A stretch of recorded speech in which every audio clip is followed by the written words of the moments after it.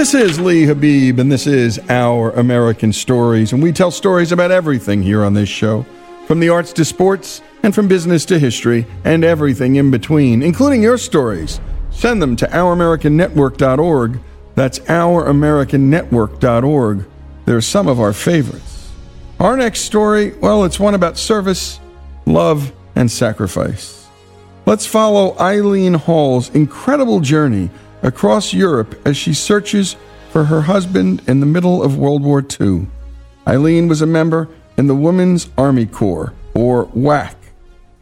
We got together with Eileen and her daughter Sherry, who both live in Canton, Ohio. Here's Eileen. I'm from Canton, Ohio.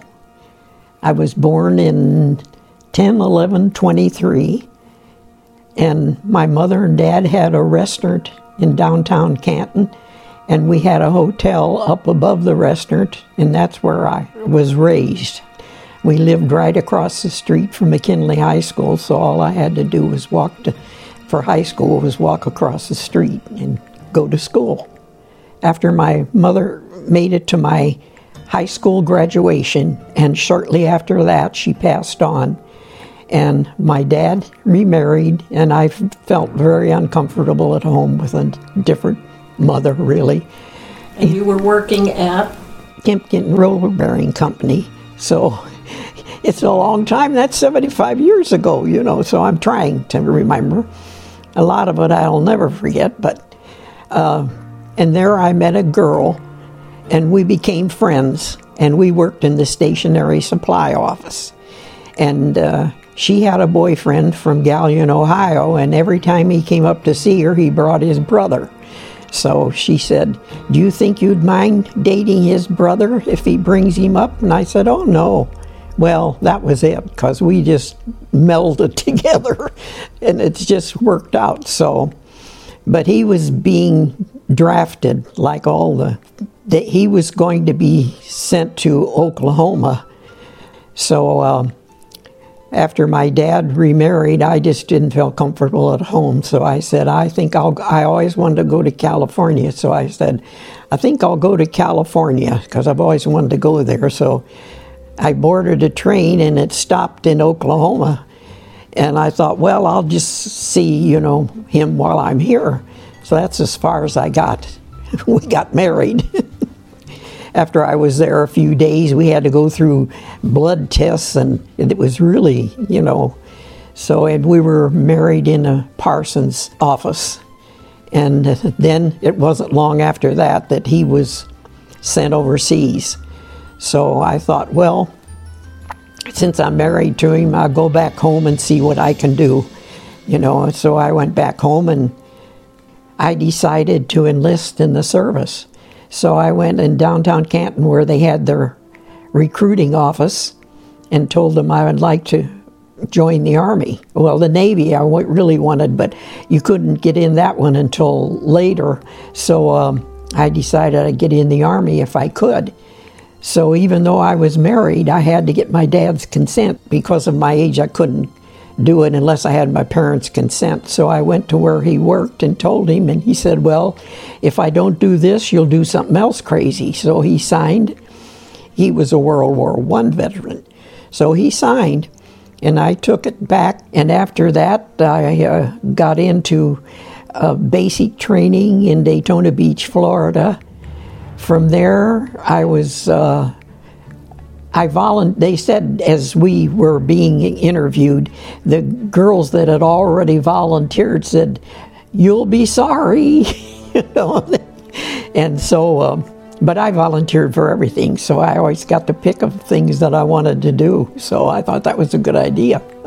From there, I was sent to Fort Oglethorpe, Georgia, for driver training, and I led a convoy through Georgia as one of our tryouts, to see how we did. And so, and then we had to go in gas chambers and take off the gas mask and stay for a few minutes, and then go out and catch your breath again. So, and then we had to lay down, and they fired shots over us, to see how we'd react. And then we had to go through other training. Abandoning ship, we had to go, to a top of the ship that would be and go down the sides. And a couple of the girls were just terrified of doing it, so I helped along with them. And then after that was all done, I was sent to Fort Lewis, Washington. And I was only there for a little while. The fellows in the barracks were used to having women there, and boy, every time we'd walk out everywhere, shoo, there were guys walking with us. So, but anyway, I volunteered. They asked for volunteers to go overseas. So I volunteered, but there were too many, so I wasn't going to get to go. But at the last minute, one gal dropped out, and so I took her place.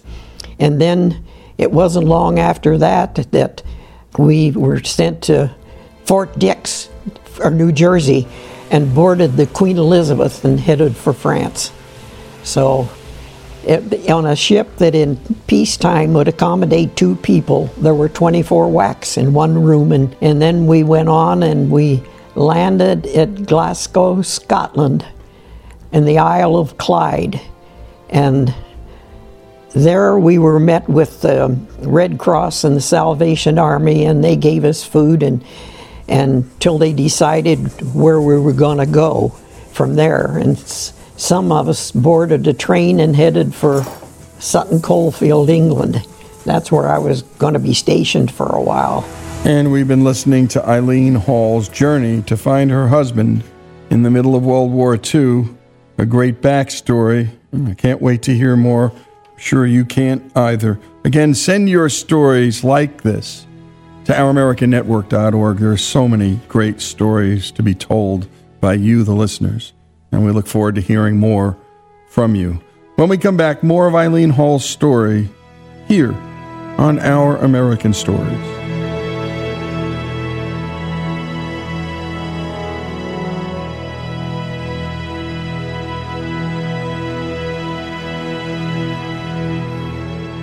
Get more at ouramericannetwork.org and sign up for our weekly newsletter.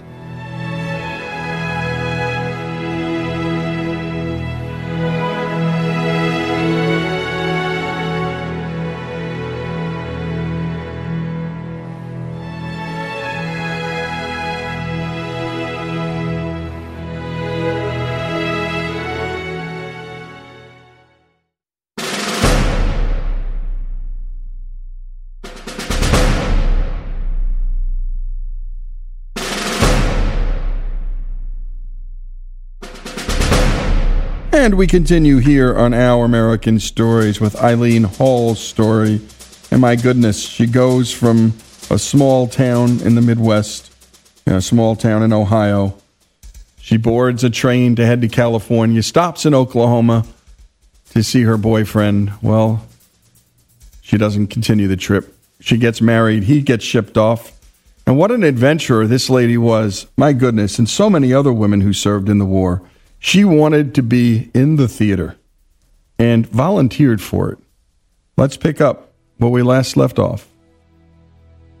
Some of us boarded a train and headed for Sutton Coldfield, England. That's where I was going to be stationed for a while. So that's where I had to drive a Jeep. I went through the motor corps, so I was allowed to drive a Jeep and up to a 2.5-ton truck. So I drove everybody in Sutton Coldfield, England, had to list if they had a room available for GIs, because they didn't want the women staying in rooms. They wanted the men to be there. So that's what I did for a while and got them all done. And then I was sent, I drove a major there that four of us were drivers, and we all drove an officer. So I drove a major, so we were on call 24 hours a day for whatever reason they wanted us. So, but I had to drive in the fog so bad that I had to put my foot up. They drive on the left side on the curb so I would know where I was going. And because of that, my left leg is not as big as my right one. It took that much it froze, and I had to go back to the barracks, and they put me behind the bakery, and so I could thaw out till my leg was so frozen from driving. So we had gone through many air raids at night, and one of the gals said, if I'm going to get killed, I'm going to do it right here. And so the rest of us decided we'd stay together. So that was it, because there were nightly air raids, so. After I left England, I went to France and was with the post office there as a driver. So every morning I'd drive into Paris, and the streets were empty except for people going through garbage cans trying to get something to eat, people and dogs. And that's something I'll never forget. And as I drove to the post office that I was at, just as I drove in, something cracked on the steering wheel, and I couldn't steer it, but I was already there. So I felt that was a blessing, because if I'd done that out out on the streets, it would have been something else. I have faith, and I just felt I'd be protected whatever I did, because if I volunteered for something, I felt that that's what I should do. So I just had a different life than some of the other WWIIs. But the Battle of the Bulge was going on then, and they were bringing the wounded into the hospital in Paris, and our commanding officer was called from the hospital and asked to send some WWIIs down to help. The wounded were coming in so fast. So our commanding officer called me and said, going to take some WWIIs to the hospital. So I got a 1.5-ton truck and loaded it with WWIIs and drove into the hospital, in front of the hospital, and walked in, and here the GIs are all laying on the floor, and you could just walk sideways. And so we would kneel down and talk to them, and we all went and talked to each one and asked where they were from, and just got them calmed down before. And then they finally found room for them all. So, but when I had time off, I was allowed to take the Jeep, and I became acquainted with two fellows from Iowa. And one had his left leg amputated below his knees, so he was going to be sent home. And he said he hated to go home without seeing Paris. And I said, well, I'll see what I can do. So I went to my commanding officer, told her the story, and she says, you take a Jeep and show him wherever you want to go. So there were two WWIIs in the back, and me driving, and him sit beside me, and I took him all over Paris. So he was, excited about that. And we kept in touch for years after I got home. But I got a letter from my husband saying he was going to be sent to the CBI, that's the China-Burma. And I started crying. And the officer was below me, and she came up and wanted to know why I was crying. And I said, well, my husband's going to be sent to the CB area. And I said, I'd probably never see him again. And she said, I'll see what I can do. So she got me orders attached to Mark Clark's, but he never knew I was part of his service. So, but that got me to early airport and asked, if anybody was going to Paris. And there was a plane just out there that was going to be going to Italy. And I told my story to the guy at the desk. And so he said, that plane right there, you can get on. So they put down the Bombay doors, and I walked out, and they, one on one side and one on the other, lifted me up and putting in where the gun turret is.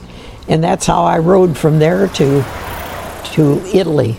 And I got off of the plane, and I was standing on the road, and I didn't realize right in front of me was the Tower of Pisa, because I didn't realize it was that big, And so I walked out and I started hitchhiking.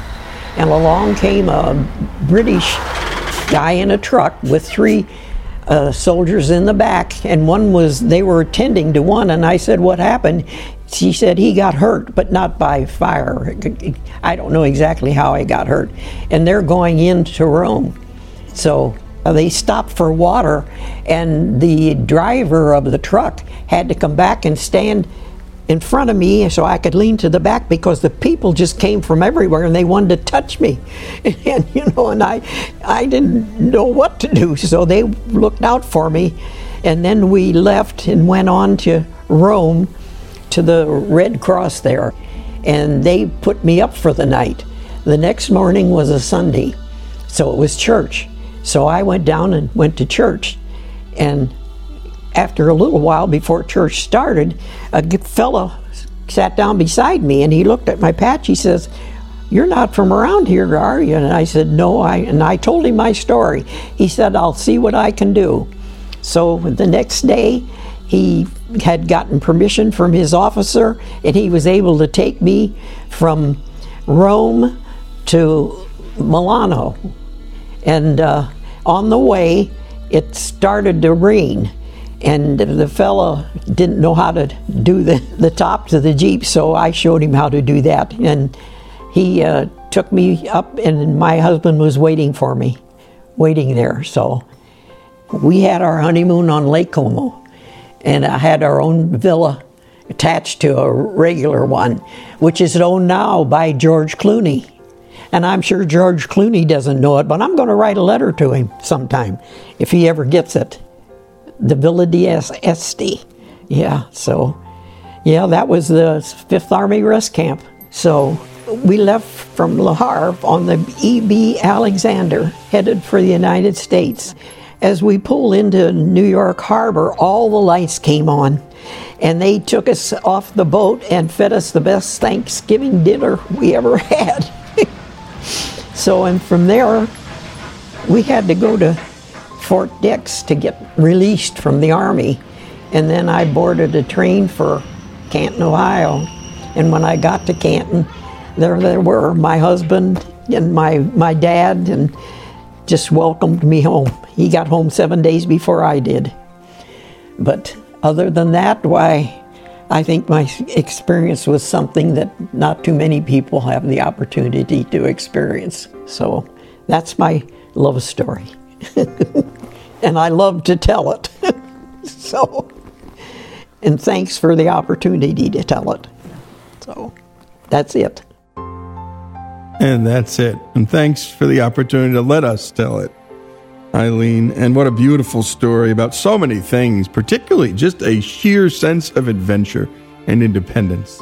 I think about the coddling of 17, 18, and 19-year-olds today, and this lady and her husband off to Europe to fight Nazis, searching for each other, learning how to drive trucks and tanks, supply lines, to defeat one of the world's worst enemies in history without reservation and with a sense of joy afterwards. My goodness, she looks back at this as perhaps the most important and best time of her life. Imagine meeting up with a husband in Lake Como and having your wedding celebration there, your honeymoon there, and then coming back to New York Harbor and having, as she put it, the best Thanksgiving meal ever. Eileen Hall's journey to find her husband in the middle of World War II. Her story here on Our American Stories.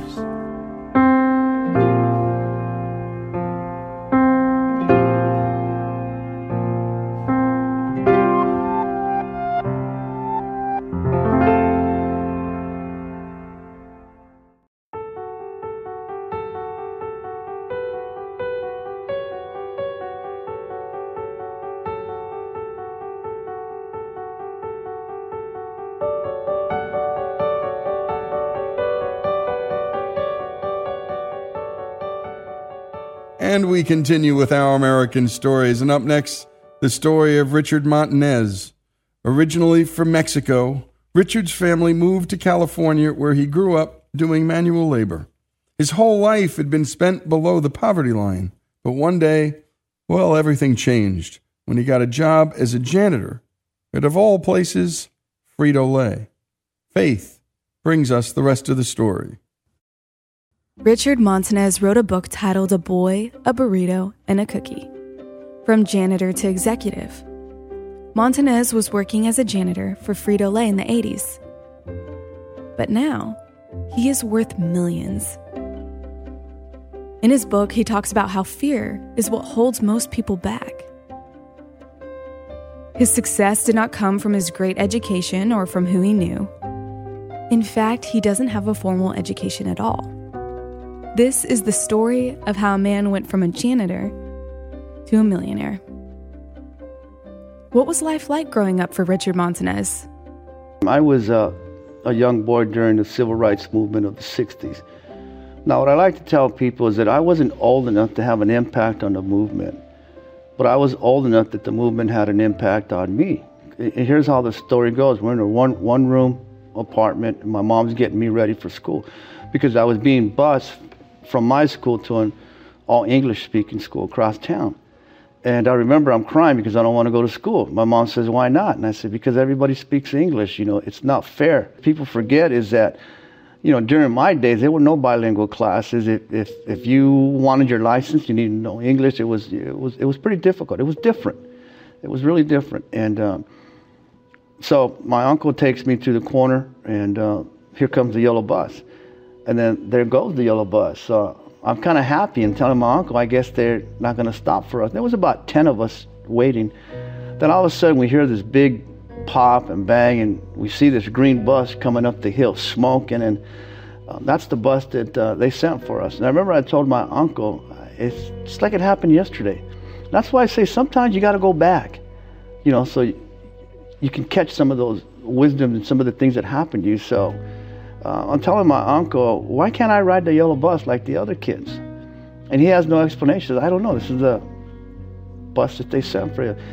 It wasn't till I was an adult that I finally realized why they sent that green bus.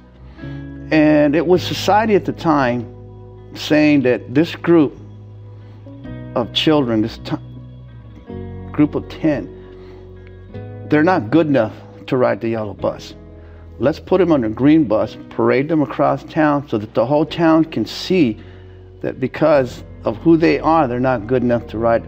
And as a young boy, I took that on, because you have to understand, I didn't know what diversity was, I didn't know what discrimination was, I didn't know what race was. But one thing that I did know, and I knew my color. So for me, it was like, oh, dark skin is kind of like a second-class citizen. That's all I knew. Oh, okay, so I began to take that on. I'm not good enough for the yellow bus. So we get to school. I don't understand the word the teacher's saying, but I always said this, that there's one sound that's international, that every child knows that sound. That is the recess or the lunch bell. It was lunchtime, so it was all a relief. And, my group, we got our lunches, and, we sat outside, and I pulled my lunch out. And I was getting ready to take a bite, and I put it back. I put it back because everybody in that whole playground was staring at me. And the reason they were staring at me, because it was a burrito. And what people need to understand, that this was 1963, the world hadn't seen a burrito yet.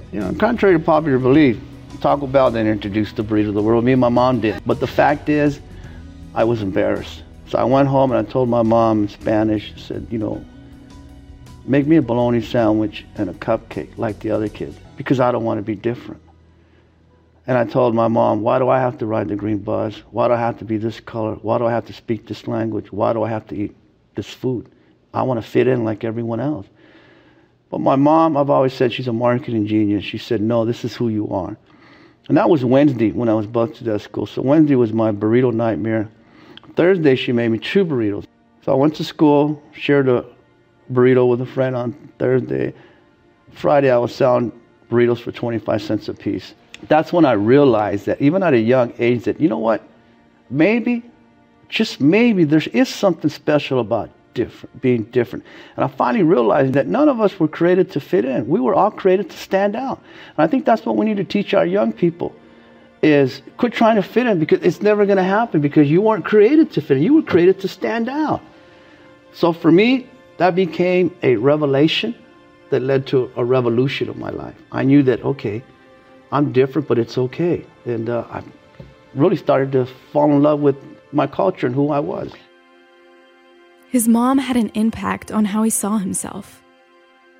She refused to let him be ashamed of his culture, whether that be the color of his skin or his food. But there are other people in his family that impacted him as well, especially when it came to work ethic, even when it meant the type of janitor he would be at Frito-Lay. So, my mentors were my dad and my grandfather. Now, they didn't mentor me in, academics or how to write a check. They had no bank accounts. But they mentored me in how to work hard, how to be the first one, never to be on time, to be early. I'd never been late. I have this thing, I'd rather be, an hour early than 5 minutes late. Well, I gained that from them, but I didn't realize also another thing that would separate me. Because when I was first hired as a janitor, I remember I went and told my grandfather and my dad at the same time, and both of them said, when you mop that floor, you make sure that it shines, that people will know that a Montanez mopped it. Then my dad said, you listen to your grandfather. When you mop that floor, let people know that a Montanez. So I took that on. I really believed that, in my heart, I was going to be the best janitor that Frito-Lay ever had. I took out the trash, I mopped the floors, but I saw that I had an influence as a janitor. People were smiling because they'd walk into the break room and it smelled fresh. Something like, well, I can make people smile just by working hard. And I remember, because there's always the doubters, and I like to tell young people, stay away from the haters, And people said, well, what do you do? I said, I'm the janitor. Oh, you're just a janitor? And I've said, you know what? There's no such thing as just a janitor. There's no such thing as just a waiter. There's no such thing as just. When you believe in your heart that you're going to be the best, and I believed in my heart, and people were taking that, and that floor shined, And I've said this before, there's so many statements out there that are incorrect. And one of them is I'd like to correct, and the statement is that you get promoted by who you know. And that's not true. You get promoted by who knows you, who knows of you, who knows your work ethic, who knows that they can trust you. You could say you know the CEO of the company, but if he doesn't know you, you'll never get that opportunity. See, I didn't realize that. I was just being me. I was just happy. I just wanted, everything that I could get out of life in my area. So when the time did come when they were having problems, I started to learn my whole industry, whether it was my job or not. I would hang out with the guy that ran the machines. I would hang out with the guy that cooked the product, and I'd say, teach me this. And I was just having fun. And you've been listening to Richard Montanez and his story, and what a story it is, and what a lucky man he was and is to have a dad and a granddad who taught him to work hard, and that no job was beneath any man. The dignity of work, well, it speaks for itself. Make sure people know a Montanez mopped that floor and make that floor shine. And the pride of work, my goodness, it reminds me of the great street sweeper speech by Martin Luther King. By the way, we did an entire segment on it. Go to ouramericannetwork.org, type Martin Luther King and street sweeper speech. When we come back, more of this remarkable voice, Richard Montanez, his story, his family story, and overcoming obstacles, here on Our American Story.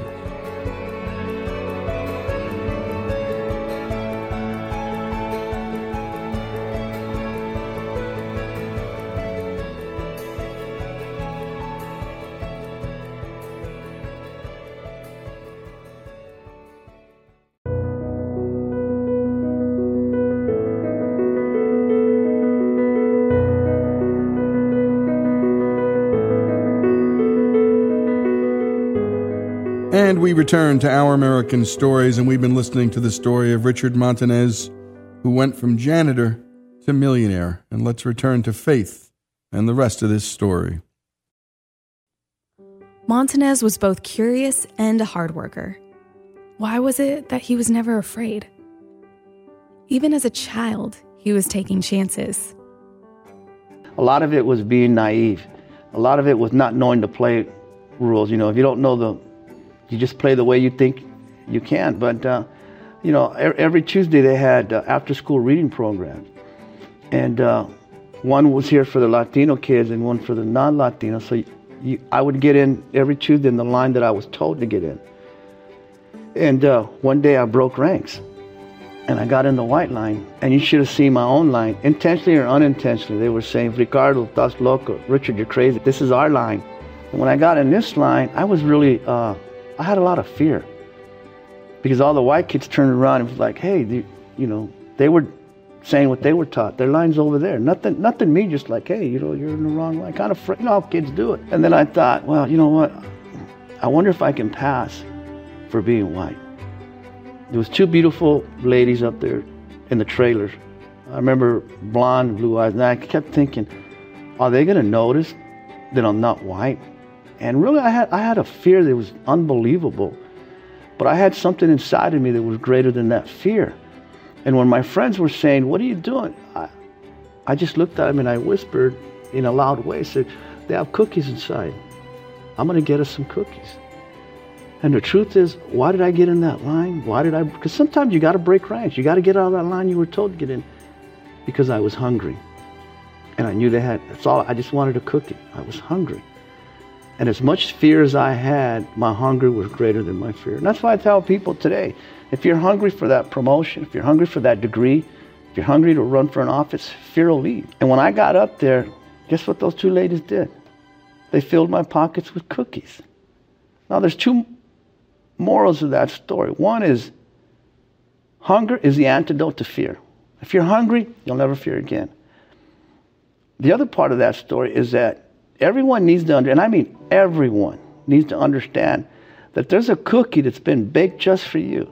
Your job is to get out of that line that you were told to get into and get into the cookie line. For many of us, it means to get out of the uneducated line into the educated, the poverty line into the prosperity line. And that's why I tell people, that's why my success has been beyond my wildest dreams. I really didn't know any better. All I had was, I'm hungry. So how did he become an executive? By the mid-1980s, Frito-Lay was struggling. As a way to boost morale, then CEO Roger Enrico recorded a video message and disseminated it to the company's 300,000 employees. He told everyone there, across the country, actually across the world, 300,000 plus employees at the time. We want all of you to act like owners. And you got to understand, that was such a bold statement because that was during when corporate America was a command and control. Corporate America had not yet heard the word empowerment, let alone individuals. So he was basically saying, I empower you to act like an owner. Here's another thought for me was, wow, is he telling the truth? He's inviting the janitor to act like an owner? And so many people it just went over. I said, didn't you hear what he just said? He said we could all act like owners. So I went into action. I started, researching my company, and then I asked the salesman if I could go with him on a weekend. I said, I'll load your truck up. So I went to the stores with him, and I loaded the Frito-Lay products, and just had a great learning the business, whatever I could. And I always say, all you need is, as I said it earlier, all you need is one revelation. One revelation will lead to a revolution in your life. And what is a revelation? It's simply this. It's something that was there all along. It's just been unveiled. I was looking, and this was many, many years ago, and I saw. And here's what I saw. I saw no products that were catering to Latinos or to the person who loves spices. It's all pretty much, salt and maybe barbecue flavored. No one was selling, spicy flavored or anything hot. So I'm like, that was it. But I remember I went home and I sat on our porch, and we have the old-fashioned steps, concrete. So I'm sitting there, and in my neighborhood, and a lot of Latino neighborhoods like mine that I grew up in, we have something that is called the elote man. It's a vendor. It's called the corn man. And he sells corn on a stick, and he puts mayonnaise, butter, cheese, however you want it, lime, chili. And remember I whistled, and I said, let me have two, one for my son here. And I said, yeah, with everything, of course. So I'm eating, and I'm thinking, what could I do? What could I create? And then I looked at that, and it looked just like a Cheeto. And it's just like that. What if I put chili on a Cheeto? So I went to work, and I actually made up my own seasoning, that, and put it on an unseasoned Cheeto. My wife took some to work. I took some to work, and everybody fell in love with it. And, next thing you know, I called the CEO. Richard Montanez, the janitor, called the CEO of Frito-Lay. So I knew that I was different because of my burrito day. I also had courage because I was hungry from my cookie day. So being innovative and full of courage, plus I was naive, I didn't know you weren't supposed to call the CEO. Well, let's find out if he's telling the truth.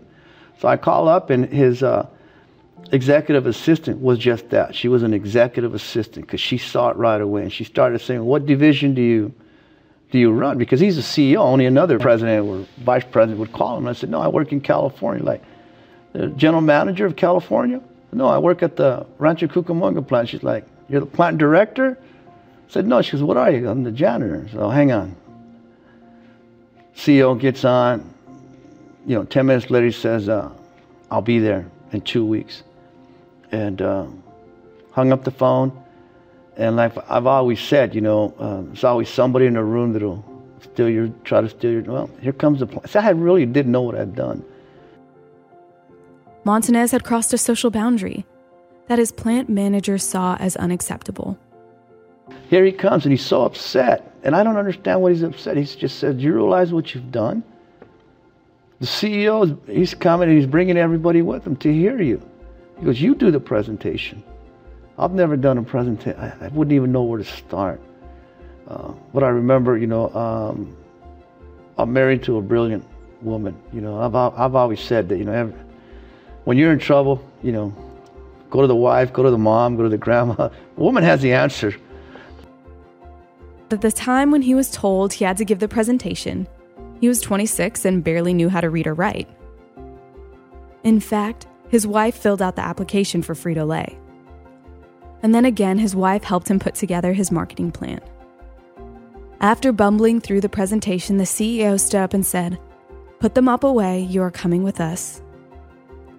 6 months later, Flamin' Hot Cheetos were being tested in small Latino markets in East Los Angeles. If things didn't work out, Montanez would be back mopping the floor. After some test runs in 1992, Flamin' Hot Cheetos were nationally released. Today, Flamin' Hot Cheetos are one of Frito-Lay's hottest-selling commodities, a multi-billion-dollar snack. Over a 35-year career, Richard Montanez, the former janitor, rose through the ranks, and he is now the vice president of multicultural sales for Pepsico America, the holding company of Frito-Lay. But more than that, Montanez has chosen to give back to the community with scholarships, food drives, and clothing drives. He never wants to forget where he came from. He still lives in Rancho Cucamonga with his family, where they serve the community together. Well, when we have an event, again, what makes me proud is that it's my 3 sons, 5 grandkids, my wife, 2 daughter-in-laws, and a handful of friends. And 5,000 people show up at my events. We feed everybody lunch. We have a big stage, we have a sound system, we have a warehouse full of toys. We give every family a box of groceries. And what I'm proud about is that, because again, I know what it is to be hungry. The box of groceries is enough groceries to feed a family of 4 for a week. So when you open my groceries, there's not going to be a can that has no label on it. I've said this, if it's not good enough for my kids, then I'm not going to give it to those kids. It's got to be just as, if sometimes even better. So when we're on stage and my grandkids, that's our legacy. Is I know when I look in the mirror that my success is for a reason. And that reason, with success comes a responsibility. And that responsibility is to your fellow man. And how, I tell people, other people who've been financially successful, how big does your house have to be before you give back? But again, I think other executives, other people who have been very, very fortunate need to understand. And I think a lot of them are coming around. They realize when they look at their bank account, there's a reason there's that much in there. Part of it is to give it away. I'm Faith Buchanan, and this is Our American Stories. And great job as always, Faith. And what a story. And we've been listening to Richard Montanez. One revelation, he said, can lead to a revolution. And what a revolution Fear, he kept on saying, holds most people back. And it's so true. Richard Montanez's story here on Our American Stories. And if you know a Richard Montanez story near you, and they're all over this country, I love that he said that most success doesn't come from family connections, because it's so true in this country. It's a bunch of rubbish. And the fact of the matter is, anyone can make it in this country, and Richard's life story is testament to that. Again, Richard Montanez's story, and we're looking for stories like it. Send them to OurAmericanNetwork.org. That's OurAmericanNetwork.org.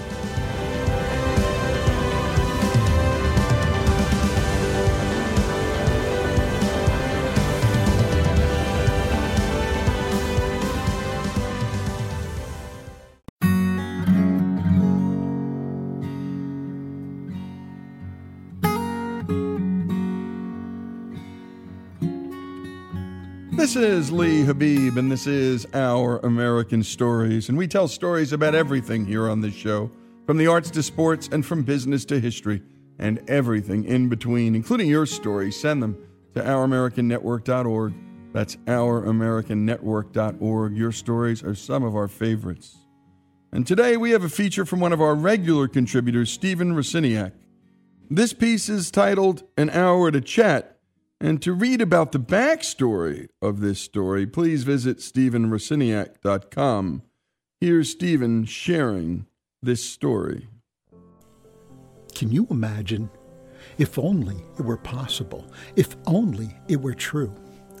A photo of a bench on a grassy hill overlooking a place where an ocean's waves are succumbing upon a distant sandy shoreline showed up today in my email inbox with a simple and yet thought-provoking question. If you could sit here and chat for 1 hour with anyone, past or present, who would it be? Immediately, a plethora of possibilities began flooding my thoughts.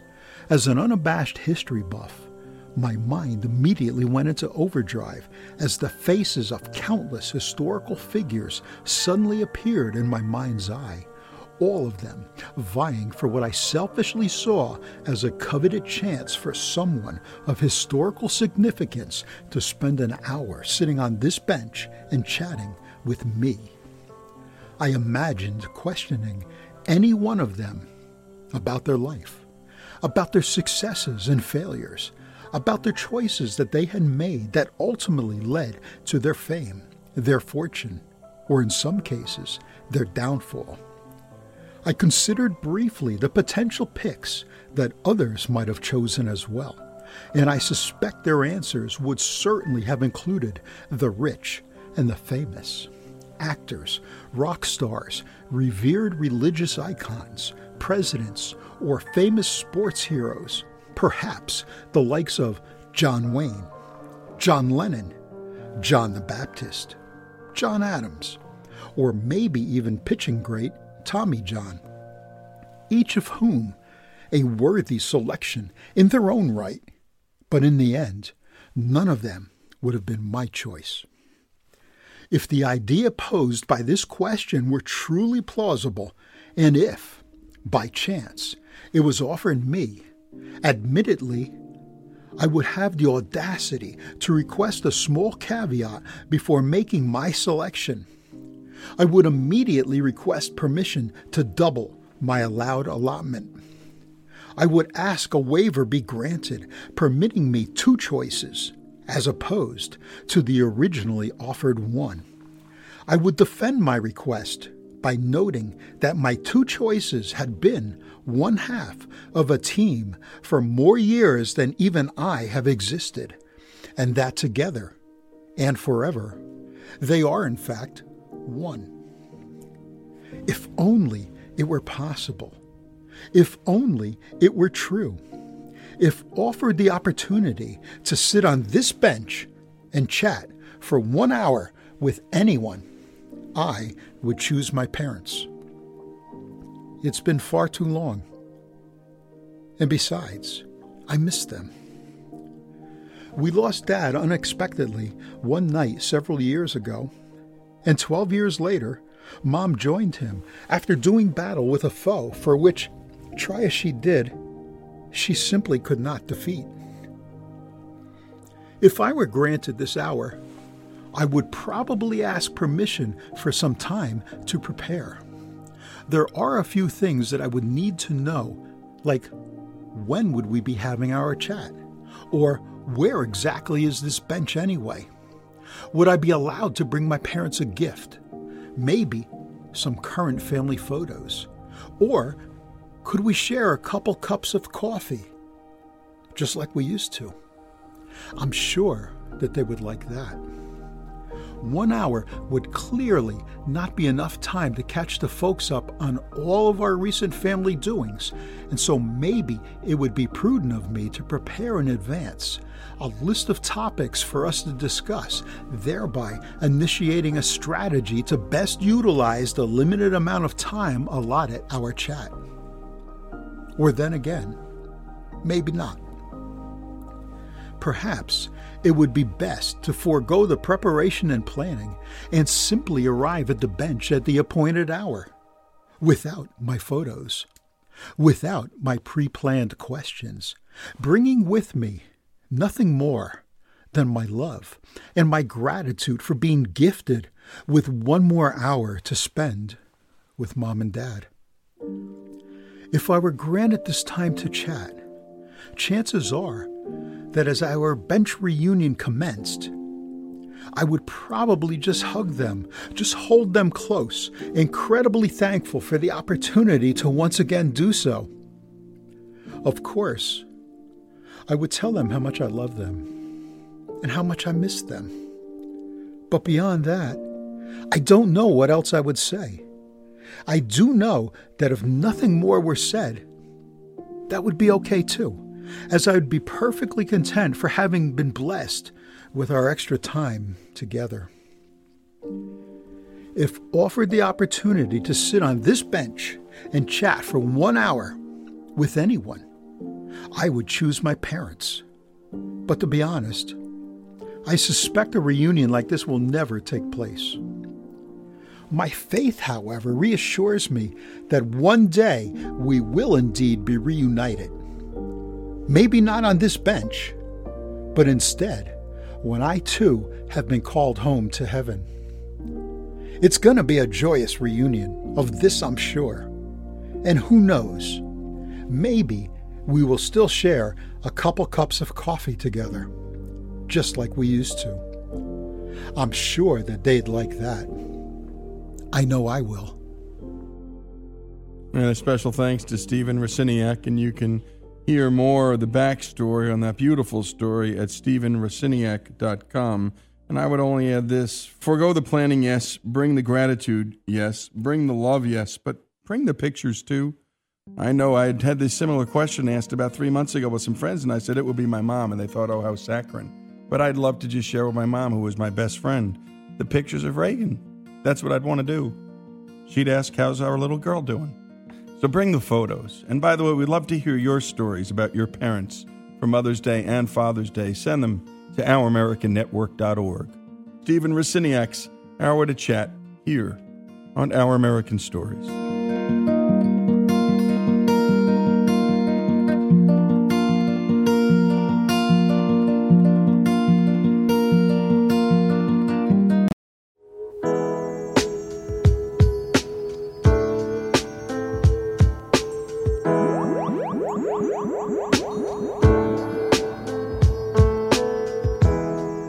And we continue with Our American Stories, and we now bring you the story of an extraordinary woman who was an inspiration not only for women of color, but an inspiration to all who knew her name, Dr. Olivia Hooker. Here's Stacey Edwards with her story. 10 years before Rosa Parks refused to give up her seat on a Montgomery, Alabama bus, and 18 years before Martin Luther King Jr. delivered his I Have a Dream speech, Olivia Hooker became the first African-American woman to join the U.S. Coast Guard. 1945 I joined. March the 9th was the day we went on duty. We had been campaigning for that privilege, but nobody joined. I kept watching the newspapers, and I thought to campaign for certain civil rights and then not use them, to me, is very futile, and somebody ought to join up after they campaign. Born in Muskogee, Oklahoma, Olivia was just 7 years old when her house was ransacked and burned by members of the KKK during the Tulsa race riots of 1921, while her and her 3 siblings hid under a table. There were times when I didn't know about prejudice because the only people that I had seen who were not African American were people who wanted to sell things to my father. And they brought presents for the children and listened to my sister play Bach and all kinds of things to show how interested they were. So I was totally surprised when the disaster happened. It wasn't a riot. We were really the victims. But it took 80 years before we got an apology from the mayor of Tulsa.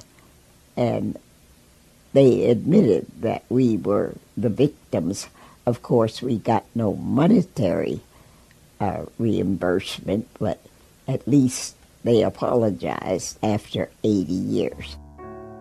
After the riots, her family moved to Columbus, Ohio, where she earned her Bachelor of Arts in 1937 from Ohio State University.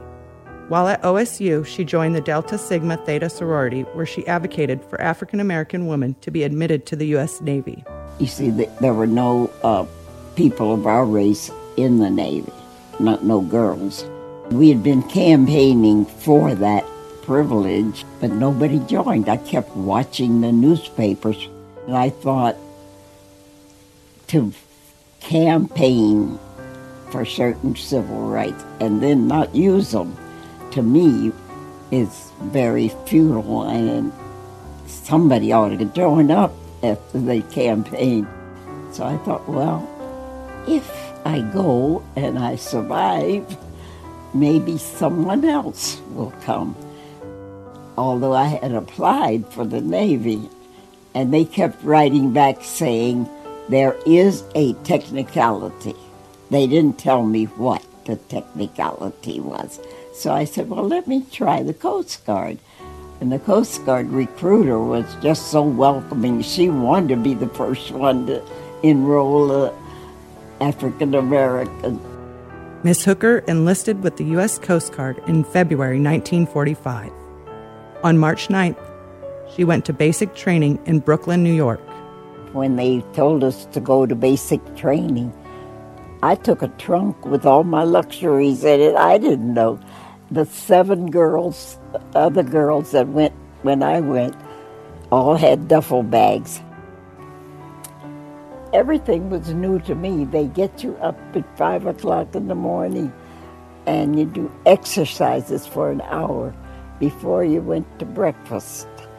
And then, of course, you had to polish your floor, even though it didn't need polishing. And they thought of chores for you. We went to Manhattan Beach training station, and we stayed there 6 and 9, 15 weeks, I think. And then when I graduated from yeoman school, I was sent to Boston. The head of the yeoman school, Lieutenant Isley, had written to all of the Coast Guard stations. There were 11 districts. And the only one who answered yes, they would take an African American, was Admiral Derby in Boston. While in Boston, Olivia earned the rank of Yeoman Second Class in the Coast Guard Women's Reserve, where she served until her unit was disbanded in 1946. By 1947, after receiving her master's, Hooker moved upstate to work in the mental health department of a women's correctional facility. Many women in this facility were considered to have severe learning disabilities by staff. Hooker felt they were more capable than given credit and reevaluated them and helped the women to pursue better education and jobs, a passion she inherited from her mother. My mother was a real suffragist. I mean, she was a campaigner for the women's vote, and so I guess I inherited some of that.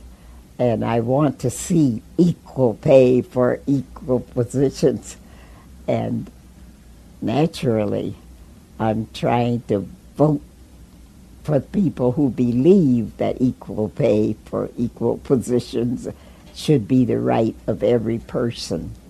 By 1961, Olivia Hooker became Dr. Olivia Hooker when she earned her Ph.D. in psychology from the University of Rochester. In 1963, she joined Fordham University as a senior clinical lecturer. Eventually, she served as an associate professor until 1985, but it was her experience in the U.S. Coast Guard where Dr. Hooker realized her full potential.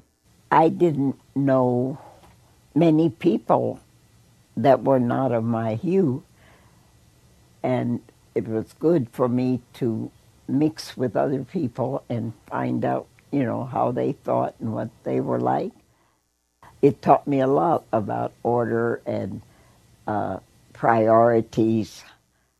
But I would like to see more of us realizing, that our country needs us. And I'd like to see more girls consider spending some time in the military if they don't have a job at all and they have ambition and they don't know what heights they might reach. It's really nice to have people with different points of view and different kinds of upbringing, and the world would really prosper from more of that. After retiring at the age of 87, she joined the U.S. Coast Guard Auxiliary at the age of 95. She received a presidential citation in 2011 and was inducted into the New York State Senate Veterans Hall of Fame. On November 21st, 2018, she died of natural causes in her home in White Plains, New York, at the age of 103. Although she was a practicing Methodist, Dr. Olivia Hooker found inspiration in the story of St. Francis. St. Francis was a terrible boy. I mean, he did everything wrong to his family. And so if St. Francis could become St. Francis after all the things he did as a boy, I have faith that other people can change and can see the right path and not take the path less traveled. My favorite hymn, one of them is Have Thine Own Way, Lord, have Thine Own way. Thou art the potter, I am the clay. Mold me and make me after Thy will, while I am waiting, peaceful and still. And I was just fond of that, thinking of the Creator being the potter and I being the clay. To me, that was important. For Our American Stories, I'm Stacey Edwards. And great job on that, Stacey, and what a unique voice. And by the way, if you have suggestions for stories, send them to us.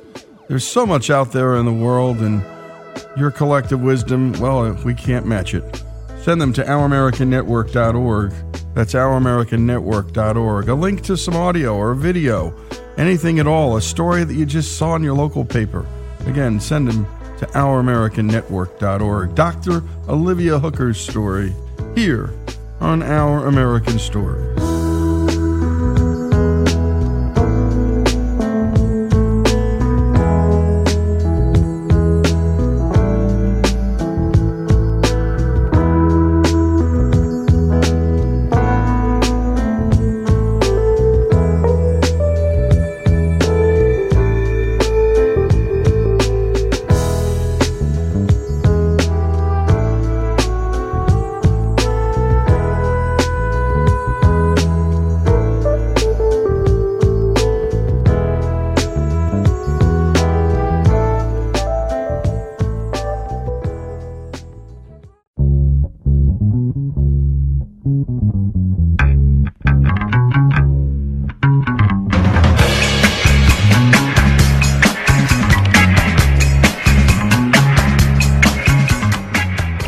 we continue here on Our American Stories, and this is a rule of law story which takes us to Memphis, not far from where we broadcast in Oxford, Mississippi, to a liquor store owned by Doug and Mary Ketchum called Kimbrough Wine and Spirits.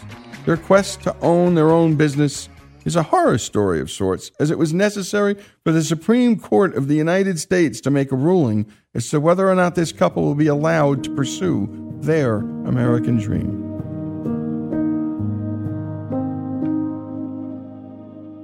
Mary and I met in Salt Lake City, Utah, shortly after my wife passed away in 2009. Well, Doug and I had a lot of similar friends. We kind of knew about each other. I knew who he was, but we'd never really talked or been close. After my wife passed away, she opened up her house for our funeral memorial dinner and just got to know her then. That was actually really nice for me because I met all of Doug's family. So when we finally did start dating and decided we liked each other and we're going to get married, I already knew everybody and they already knew me. And so there was no, nobody was scared of anything. Yeah. We got married and Mary was working as a telephone technician, as a network technician. She used to climb telephone poles, just to give you an idea how cool she is. First, when I would go to people's houses and I'd say, I'm the telephone man, it would be funny because you get this odd reaction from people. They'd sit and look at me for a minute. Their brain couldn't quite put it together. We were in a position where she could take a little time off, and I have a handicapped daughter that was with a previous marriage, and when we got married, she says, I want to be here to take care of Stacy. So we moved Stacy in with us. Stacy has cerebral palsy. She was born in 1984, and November of 1985, she suffered a drowning accident in my sister's swimming pool in Arizona. And that left her with severe cerebral palsy. She is completely quadriplegic. She can't talk. She can't sit up by herself. She can't walk. She can't do anything by herself. From the first year after her accident, she was in a coma. It took her an entire year to come out of her coma. And I used to have to walk her to sleep outside. She couldn't fall asleep if she was in the house. So every night for 3 years, I would take her outside for a walk and walk her until she'd fall asleep. And usually it took about between a half hour to an hour. Didn't matter if it was raining or snowing or what was going on. She couldn't fall asleep unless she was outside. But after she slowly came out of her coma, she used to have a gastrostomy tube, a tube in her stomach that we had to feed her through.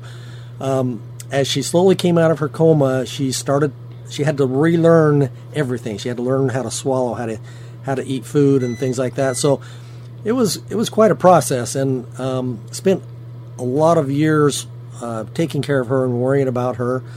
But she is she's an angel. She is just the light of our lives. So having somebody that was willing to take that on and marry me, knowing that I had a handicapped daughter that required so much attention and so much work to take care of, that's a pretty big deal to me.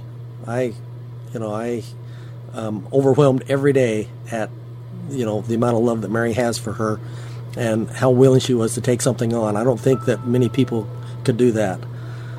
In my mind, that just makes her a rock star. We got married, we moved in, we moved Stacy in with us, and Mary became a full-time mom to a handicapped daughter. She was so sweet, and I could see her just giving me the eye. Are you good enough for my dad? I said to Doug later, I said, she really needs to come and live with us because I can tell her mom's burned out and she needs a break, and she's been taking care of her for a really long time. And I says, I don't know if I can marry you unless she comes and lives with us, because I thought that she needed a little better care, and I thought I could do that. So when she first came here, I had a little bit of a learning curve the first, 3 months or so. But after that, it was really easy, and it's pretty obvious now that she should be with us. But in 2015, Stacy caught a severe case of pneumonia, and we spent about a month and a half in the hospital, and the doctors told us that The air quality was so bad in Salt Lake City, especially during the wintertime, that we needed to find a better environment for Stacy, or they didn't expect that she was going to last more than about a year. So we started a search and started looking for some place to move that had cleaner air and cleaner water, some place that would provide us with some kind of opportunity to own our own business and allow us to have a little more free time to spend with Stacy, because we don't know how long she's going to live. So we ran across an opportunity in Memphis, Tennessee and found a liquor store that was for sale. We spent, about 6 or 8 months looking at it, negotiating with the previous owner about a sales price and trying to get all of our licensing and all that kind of stuff worked out. In June of 2016, we planned to move. We had come to Memphis, we found a house that we liked, and we had made an offer on the business. Everything looked like it was going very well. The ABC board told us that all of our information looked fine. They were going to approve us for a license at the next hearing at the end of June. And we got our city license. And we got our city license in that at the same time, yeah. June comes and they called us, our attorneys called us and says, the ABC board says they lost your paperwork. We're going to have to refile it. So we're going to have to push it out till the end of July. So in the meantime, we'd closed on our house here and moved all of our furniture and things out. Thought, okay, it's just a month away. We can make it another month. So we packed, we had everything packed up and we moved here. And end of July comes and our attorney calls us again and says, the ABC board said there's a problem and they're putting a hold on all licenses this month. You're going to have to wait till August. We're great. I knew something was wrong. Yeah, we knew something was up. They were stalling. We didn't know why. So August comes along and they said, we put a hold on licenses. We're not giving you a license. And not only that, we filed a lawsuit against you in court. So the issue was, and we didn't know about this at the time, but the issue was they had a rule that said you had to be a resident for 2 years in order to get a license. But in order to renew the license, you had to have been a resident of Tennessee for 10 years, which effectively means that you could not get a liquor license in Tennessee unless you'd been a resident for 9 years. No one told us about that rule. Yeah, it took us probably 6 months to realize why we were getting sued. Yeah, we were completely in the dark, had no idea why we were being sued. And as Mary has said numerous times, they could have just said no. They didn't have to sue us. I thought right from the beginning, we shouldn't quit our job until we move. And when it came time to close on the house and we hadn't gotten our liquor license yet, I said, are you sure? Maybe we should postpone buying the house. And he goes, no, everything's going to be fine. They've already told me it's going to be great. And I said, okay.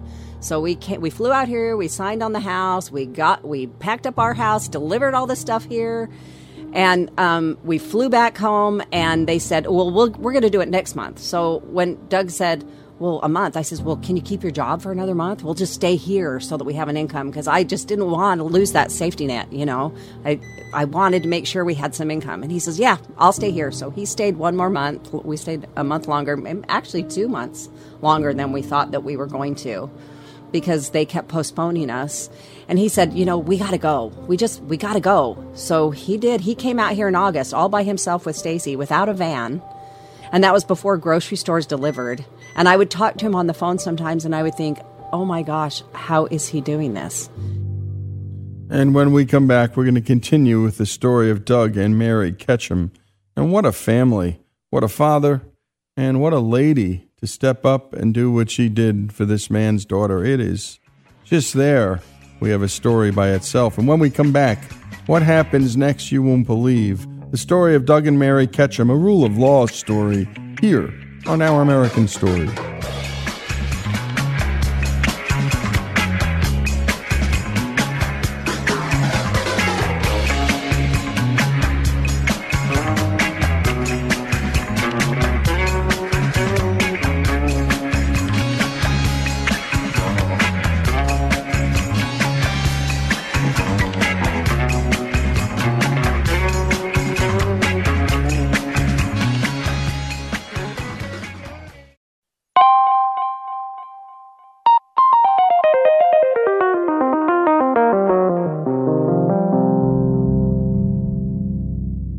And we return to the story of Doug and Mary Ketchum here on Our American Stories, a couple who had to fight all the way to the U.S. Supreme Court just to run their family business. We had initially had negotiated an SBA loan with Wells Fargo, and it was guaranteed for a certain amount of time. But because of the lawsuit, we lost the SBA guarantee, and when we finally won in court, we had to go all the way back through the authorization process to get a new loan.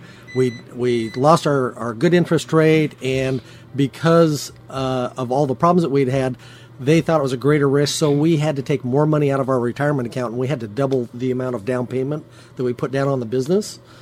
So that was the money that we had allocated really for operating capital and to come in and do renovations and things like that. So that put us in a tight spot financially also, because we no longer had that, couple $100,000 cushion to run the business with. We had to put it as a down payment. So that's the other reason I had to really have a job, is we didn't have much leeway after that.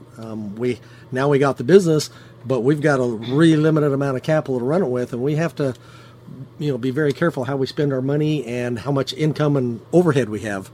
So Mary's the one who's handled that, and she has done an amazing job with it. We're not the kind of give up kind of people. We kind of people that kind of dig our heels in. So we dug our heels in and went to court, and it took us, I think, about a year. We won our case, and that was in federal court. And at that point, the state basically was required to give us a license. They still didn't want to. They didn't want to. They stalled again. They stalled, and we actually went to a hearing at the ABC board where the opposing attorneys got up and said, we know that the federal judge has ruled that this is illegal, that they can't withhold them a license, but you can do what you want. You don't have to give them a license if you don't want to. And the commissioner asked his attorney, he says, tell me your opinion. If I don't give them a license, what's my liability here? And he says, well, you're breaking the law. You could go to jail. And he said, so you want me to break the law and risk going to jail by not giving them a license? And the attorney says, that's your prerogative. That's exactly what we think you should do. Yeah. So he says, I'm not doing that. So we were granted our license. They told us they would send it to us, and we still never saw it. We had to get our attorney to call the state attorney general to go get the license. So there was just a lot of reluctance on the part of the state to grant anybody from outside the state a license. So the Retailers Association decided they were going to fight it. Took us to the Supreme Court. We felt like we had to have representation. And at that point, we had an attorney call my wife. His name was Michael Bendis, and he was out of Seattle, Washington, and he was with a group called the Institute for Justice. He called her and told her, we heard about your lawsuit, and we have a vested interest in this case. They had fought a case in the Supreme Court in 2005 that they had won that was very similar based on similar rulings, and they wanted to make sure that that case stayed won and wanted to know if they could represent us pro bono. And so Mary... I started crying. Yeah. Well, at first she called me, she says, there's somebody going to call you, and he wants to take our case, and they want to represent us pro bono. And I'm like, is this a joke? Because nobody ever calls you and say, we want to go to court and we'll pay all the costs. But the Institute for Justice was, we met with Michael Bendis. He flew from Seattle down here to meet with us to talk to us about our case and tell us what they do and how they do it. And they were phenomenal. I can't say enough about the Institute for Justice and how great they were and what they did for us. They took the case on. They had an army of attorneys working on our case. We went to D.C. and met the people in the Virginia office up there. There had to be at least 100 people that were involved working on our case. It's pretty overwhelming to walk into a room and see all those people that were behind the scenes that helped us that we had no idea. Yeah, it was overwhelming, actually. Yeah. The Supreme Court case itself, we were able to fly to D.C. and go up and sit in the Supreme Court and listen to the arguments. And that was also a really amazing experience. Well, we were really lucky because we got to bring Stacy with us. Honestly, for me, when we walked in there, it was kind of like being in church. It was very reverent, and there was a lot of respect. When those judges come out, I mean, you can just see everyone in there is 100% focused on what they're saying, what's going on, trying to see the innuendos and the cues and the questions of everything. It was really intense. We got to listen to a case before ours. When they did finally get around to talking about us, I just had this wow moment where I realized some of the smartest people in our country are up there talking about me and what's going on with us. And in that moment, I just realized what a really big deal it was. Before that, I just knew that we were treading water, trying to, make a lives for ourselves and take care of our daughter. But in that moment, when I was looking at them, I was thinking, wow, this is going to affect the whole country. This is a big deal. Yeah, it is a big deal. We had one of the attorneys sit with us and talk to us about the process and what was going on. If we had questions about what the judges were asking, we could whisper to her and she'd explain it to us. But the whole thing was really phenomenal. But sitting through the hearing in the Supreme Court, it became obvious to us, or fairly obvious to us, that the judges were not very happy with the way the laws were written and the way they were being handled in the state of Tennessee. And that our rights were being violated. With no just cause.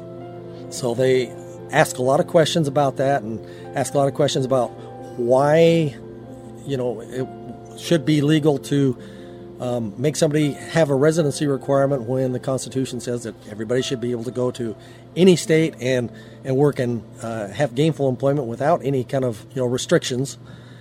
And so we eventually won the Supreme Court case, which was great for us because we have invested every penny of our savings into this business and picked ourselves up, sold our home, quit our jobs, moved across the country, and kind of felt like we had the rug yanked out from under us.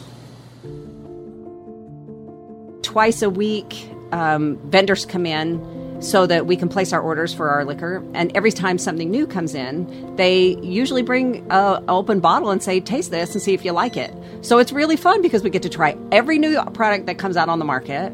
Not to mention over the holidays, some of those things are really nice. So these are gift ideas, and so I get to drink wine and some scotches and bourbons that you'd never think you get to. You get to try all these different things, and that's really fun. Honestly, if I'd had any idea how much fun this was going to be, I would have done this a really long time ago. Well, number one, everyone who comes in the liquor store is either in a good mood or in a bad mood, and they're in a good mood when they leave. If someone had told me what was going to happen to us when we first started doing this, I would have said, no, I don't ever want to do that. That would have been too hard. It's been very, very challenging. But I have to say that now that we're on the other side of it, I'm really glad we stuck it out and we did it. I tell everybody the smartest decision I ever made in my whole entire life was when I decided to marry Doug. And I just feel so lucky that when we got here, I was with him when this happened because I knew that we could get through it, and we did. And I'm really, really glad the way it worked out, that justice was served, and I'm grateful for IJ. And my goodness, what a story, and what a lady.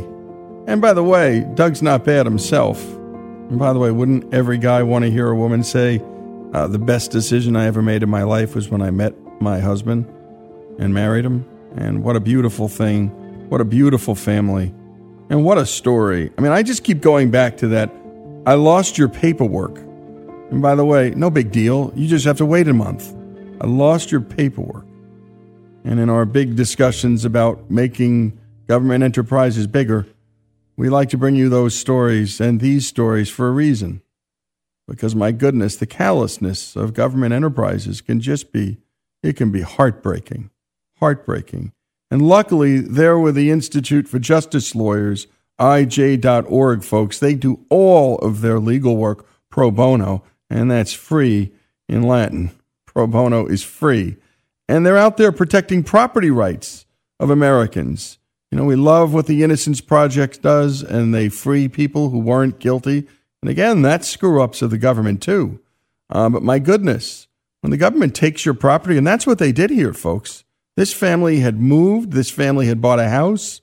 They had entered into what they thought was a contract. Someone said, go do this. And so they did it. Then all of a sudden, some bureaucrat changed his mind and their life came crashing down. And so if you want to support a great organization in this country, the Institute for Justice is one to support. Go to ij.org. That's ij.org. In fact, one of their early founders was a board member of the nonprofit that runs this show. I call them the merry legal warriors of this country, protecting the most sacred right we have, besides the right to free speech and to think and associate with whoever we want, and that is our property rights. It's what makes this country hum. And take away your property, and you can take away everything from somebody. Again, Institute for Justice is ij.org. Doug and Mary Ketchum's story, a beautiful love story, a remarkable family. But my goodness, what a story about real justice in this country, here on Our American Story.